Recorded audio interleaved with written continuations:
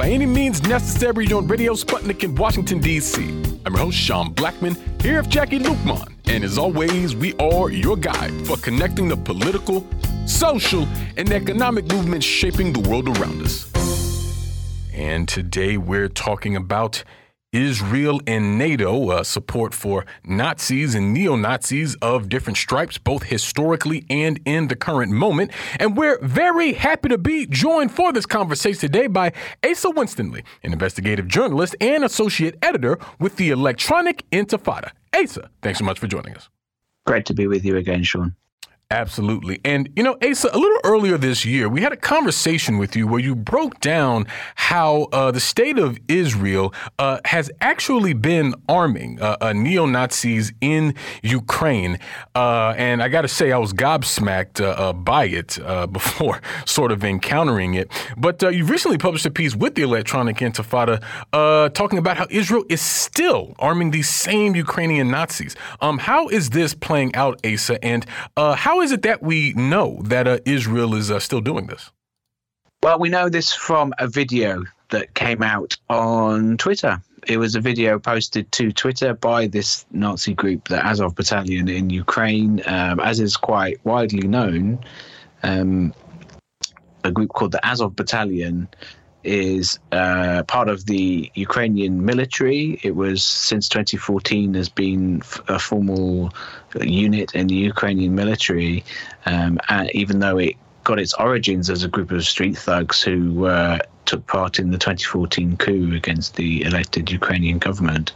And, these are members of the hard right. This is a Nazi organization, but now it's not like some street gang anymore. It's a fully armed military unit, although its numbers have been presumably decimated in the current war that's happening in Ukraine. It's hard to know exactly with all the war propaganda going back and forth, but certainly they've taken some heavy blows in the war. But nonetheless, they're still able to post on their social media outlets, including Twitter. So they posted a video last week of them in an area that looked like Mariupol. We can't be sure, but the city in southeastern Ukraine, part of the Donbass region. And they posted this video of, it's kind of a POV video, and it looks a bit like a computer game, one of them shooting computer games like Call of Duty or something. And it shows a combatant, presumably an Azov fighter, holding a anti-tank missile, an anti-tank rocket launcher, and firing it at what they claimed was a Russian vehicle, though it's hard to exactly see what they were shooting at, but certainly shooting an anti-tank missile. And the weapon is quite distinctive. It's got quite distinctive features, and Israeli journalists noticed it and named it as a Matador, which is this kind of anti-tank missile, it has a dual purpose of also being able to blow a hole, designed specifically to blow holes in walls, so that soldiers operating in urban areas such as the Gaza Strip can invade a home without going through a door, and then presumably being ambushed or something like that. That's what it was built for, and it's quite clearly the same weapon. And these are weapons that might not necessarily have come from Israel, but were jointly developed with the Israeli arms firm Rafael, which is a state arms firm, and with the German arms firm and a Singaporean arms firm as well. So these are Israeli-developed weapons which are going to a neo-Nazi group in Ukraine. Yeah, and not only are these Matador missiles have been used in Gaza, they're actually favored. They're particularly valued by Israeli soldiers, according to the Jerusalem Post, for doing exactly what you said they are used for, breaking into people's homes to invade them, and then with the intention of arresting the people and stealing their homes. So when we're talking about the munitions company, the defense company that is providing these missiles to Ukraine, what else are they involved in, and how much are they involved in with arming not just the Azov battalion, but particularly with support from the United States? How widespread has this program been going on? And is this just a new kind of relationship with the Azov battalion with the current outbreak in Ukraine, or has this relationship gone on for quite some time, Asa? It's been going on for quite some time. It's not a new relationship, and it's really, relatively speaking, in terms of the Israeli relationship with armed forces in Ukraine, it's relatively small compared to the overall support by NATO countries, by especially the US and the United Kingdom, and also Canada. They're giving far more weaponry to Ukraine. And so because there's no real dividing line between the Ukrainian armed forces and this specifically Nazi unit, any weaponry going to the state of Ukraine, it has, especially this kind of specialist weaponry, it has a high chance of ending up in Nazi hands. I mean, in some ways, it's quite similar to what the US and other European countries, other NATO countries did in Syria, where they were saying, oh, we're only arming moderate rebels in Syria. You know, we're just sending it to Free Syrian Army and you know, other benign sounding groups like that, which in reality didn't really exist. You know, the Free Syrian Army was just kind of a umbrella term, and where the weapons ended up actually going quite often was to the Nusra Front, later renamed as Hayat Tahrir al-Sham. You know, these basically these were Al-Qaeda. These were Al-Qaeda organizations. These were extremist Islamist armed groups, terrorist groups, which were fighting the Syrian government and were used conveniently as proxies by the forces of US imperialism. And so, you know, what we're seeing here is the US, the UK, Canada, and Israel arming the most reactionary forces in Ukraine in order to promote war, essentially, and to promote their imperial interests in the country. And the relationship between Ukraine and Israel specifically is complicated by the fact that Israel has a fairly good relationship with both sides of this war. So the Israeli government has got fairly good relations with Russia. You know, as an estimated 1.5 million Israeli citizens, Jewish Israeli citizens, are Russian. You know, they come from Russia originally, or they have some Russian heritage. They came from Russia or the former Soviet Union in the early 90s and late 80s. And so Israel's trying to sort of play both sides in a way. So it is arming Ukraine, but to a lesser extent than the UK is doing, certainly, for example. But it is allowing this arming to go on, and it's also allowing Israeli mercenaries to go to Ukraine, which is something I'm covering in an article that's set to come out soon. Definitely. And there's a deeper history here as well, Asa, particularly when we talk about NATO, which from our perspective is directly in part responsible for what became Russia's invasion of Ukraine in terms of how the U.S. and NATO, of course, NATO being controlled by Washington, and how they've been operating. But there's actually a whole history of NATO sort of secretly recruiting Nazis and using them towards their own ends. And you recently published a piece about this on your Substack, asawinstanley.substack.com. And so I was hoping you could sort of break down this history of NATO's secret Nazi armies, which is the title of your piece, and if you see a sort of connection between that history and what's unfolding right now in Ukraine. Yeah, there's definitely a big connection between that NATO secret Nazi armies in Western Europe and what's happening now in Ukraine. You know, it's in many ways what's happening in Ukraine and what's happening more specifically in our countries in the West, in Britain and America and Canada, represents the kind of ideological victory of those Cold War era programs. This was known as Operation Gladio. It was essentially a network of international terrorist groups which were trained, coordinated and run by NATO, specifically by the US and by the UK primarily, with the US, of course, as the controlling body.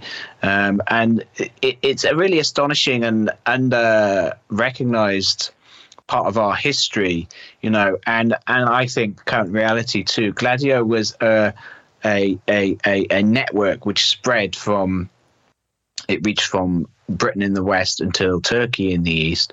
In every one of these countries on the NATO side of the Iron Curtain, there were set up by the CIA and by MI6 what they called stay-behind armies.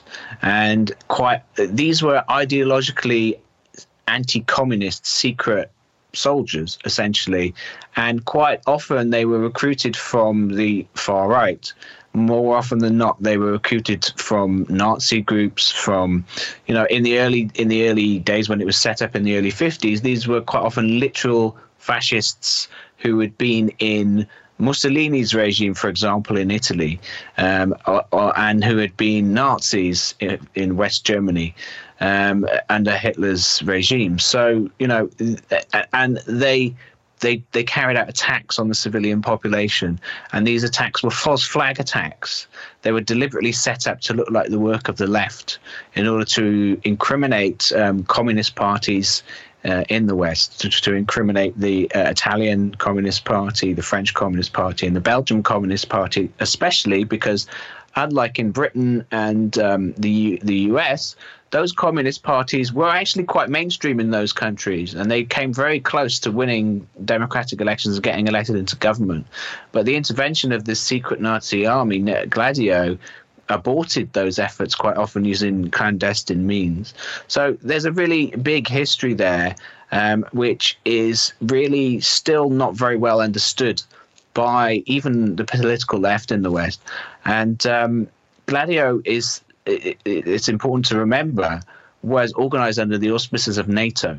So, you know, that's why I've described it as NATO's secret Nazi army. And the Swiss historian Danielle Ganser, who's written, I'd say, the best book about Gladio, has described it as NATO's secret army. So it's important to remember that those efforts, they never really ended. I think these kinds of programs have probably been renamed and they work in different ways now. You know, the formal Gladio structures were said to have come to an end with the end of the Cold War, but there's no doubt in my mind that similar things still happen today. Yeah, that's a fact, Asa. And, you know, I have to ask, I think because a lot of people are wondering, why would Israel arm factions anywhere in the world for any reason that they know are neo-Nazis, that they know carry out or believe the ideology of the people, of the political regime, of the fascists that victimized their people in World War II. And I think this goes to the question people have about Zelensky and the fact that he is Jewish, and how would he allow neo-Nazis to proliferate in the Ukrainian army. So, you know, what can you tell people about why Israel would arm neo-Nazis in Ukraine or anywhere else in the world when it would seem to go against the very ideology and tenet, the core of the belief of Israeli people? Yeah, it's a good question. And I think that the answer is quite simply that Zionism, the Israeli state's official ideology, while it claims to be a defender of Jewish people, is actually not, and has never really genuinely cared about anti-Semitism, and has always historically been willing to use anti-Semitism in order to drive its settler colonial project within historic Palestine. And another related reason to that is that the state of Israel, since it was founded on the mass graves of Palestinians in 1948, has, for the most part, and especially since the mid-60s, acted as an arm of US imperialism. And so for that reason, Israel's arming the Nazis in Ukraine for the same reason that Israel has armed other reactionary forces around the world at times and moments when it's become inconvenient for the US to arm them directly. So, for example, the Contras in Nicaragua in the 1980s, there was a period briefly when the US Congress stopped the CIA from arming the Contras in their war against the revolutionary government in Nicaragua, a left-wing government. And Israel stepped into the breach. Israel and others like Saudi Arabia stepped into the breach. And, Israel's armed reactionary regimes all over the world, which quite often have far-right and fascist characteristics. And so, as long as it's happening away from them, if there's anti-Semitic forces there, they're not particularly bothered about it.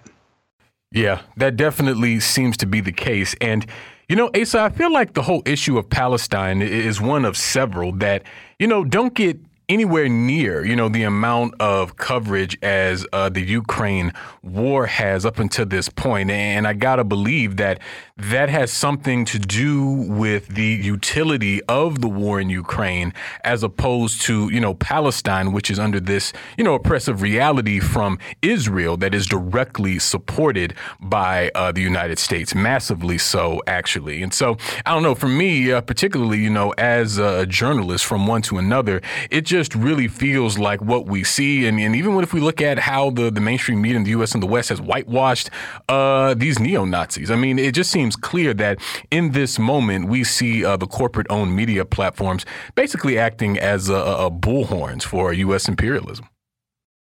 That's right. Yeah, I absolutely agree with that. And I can't help thinking when, you're making this comparison between the attitudes of the media towards Ukraine and the attitude towards Palestinians.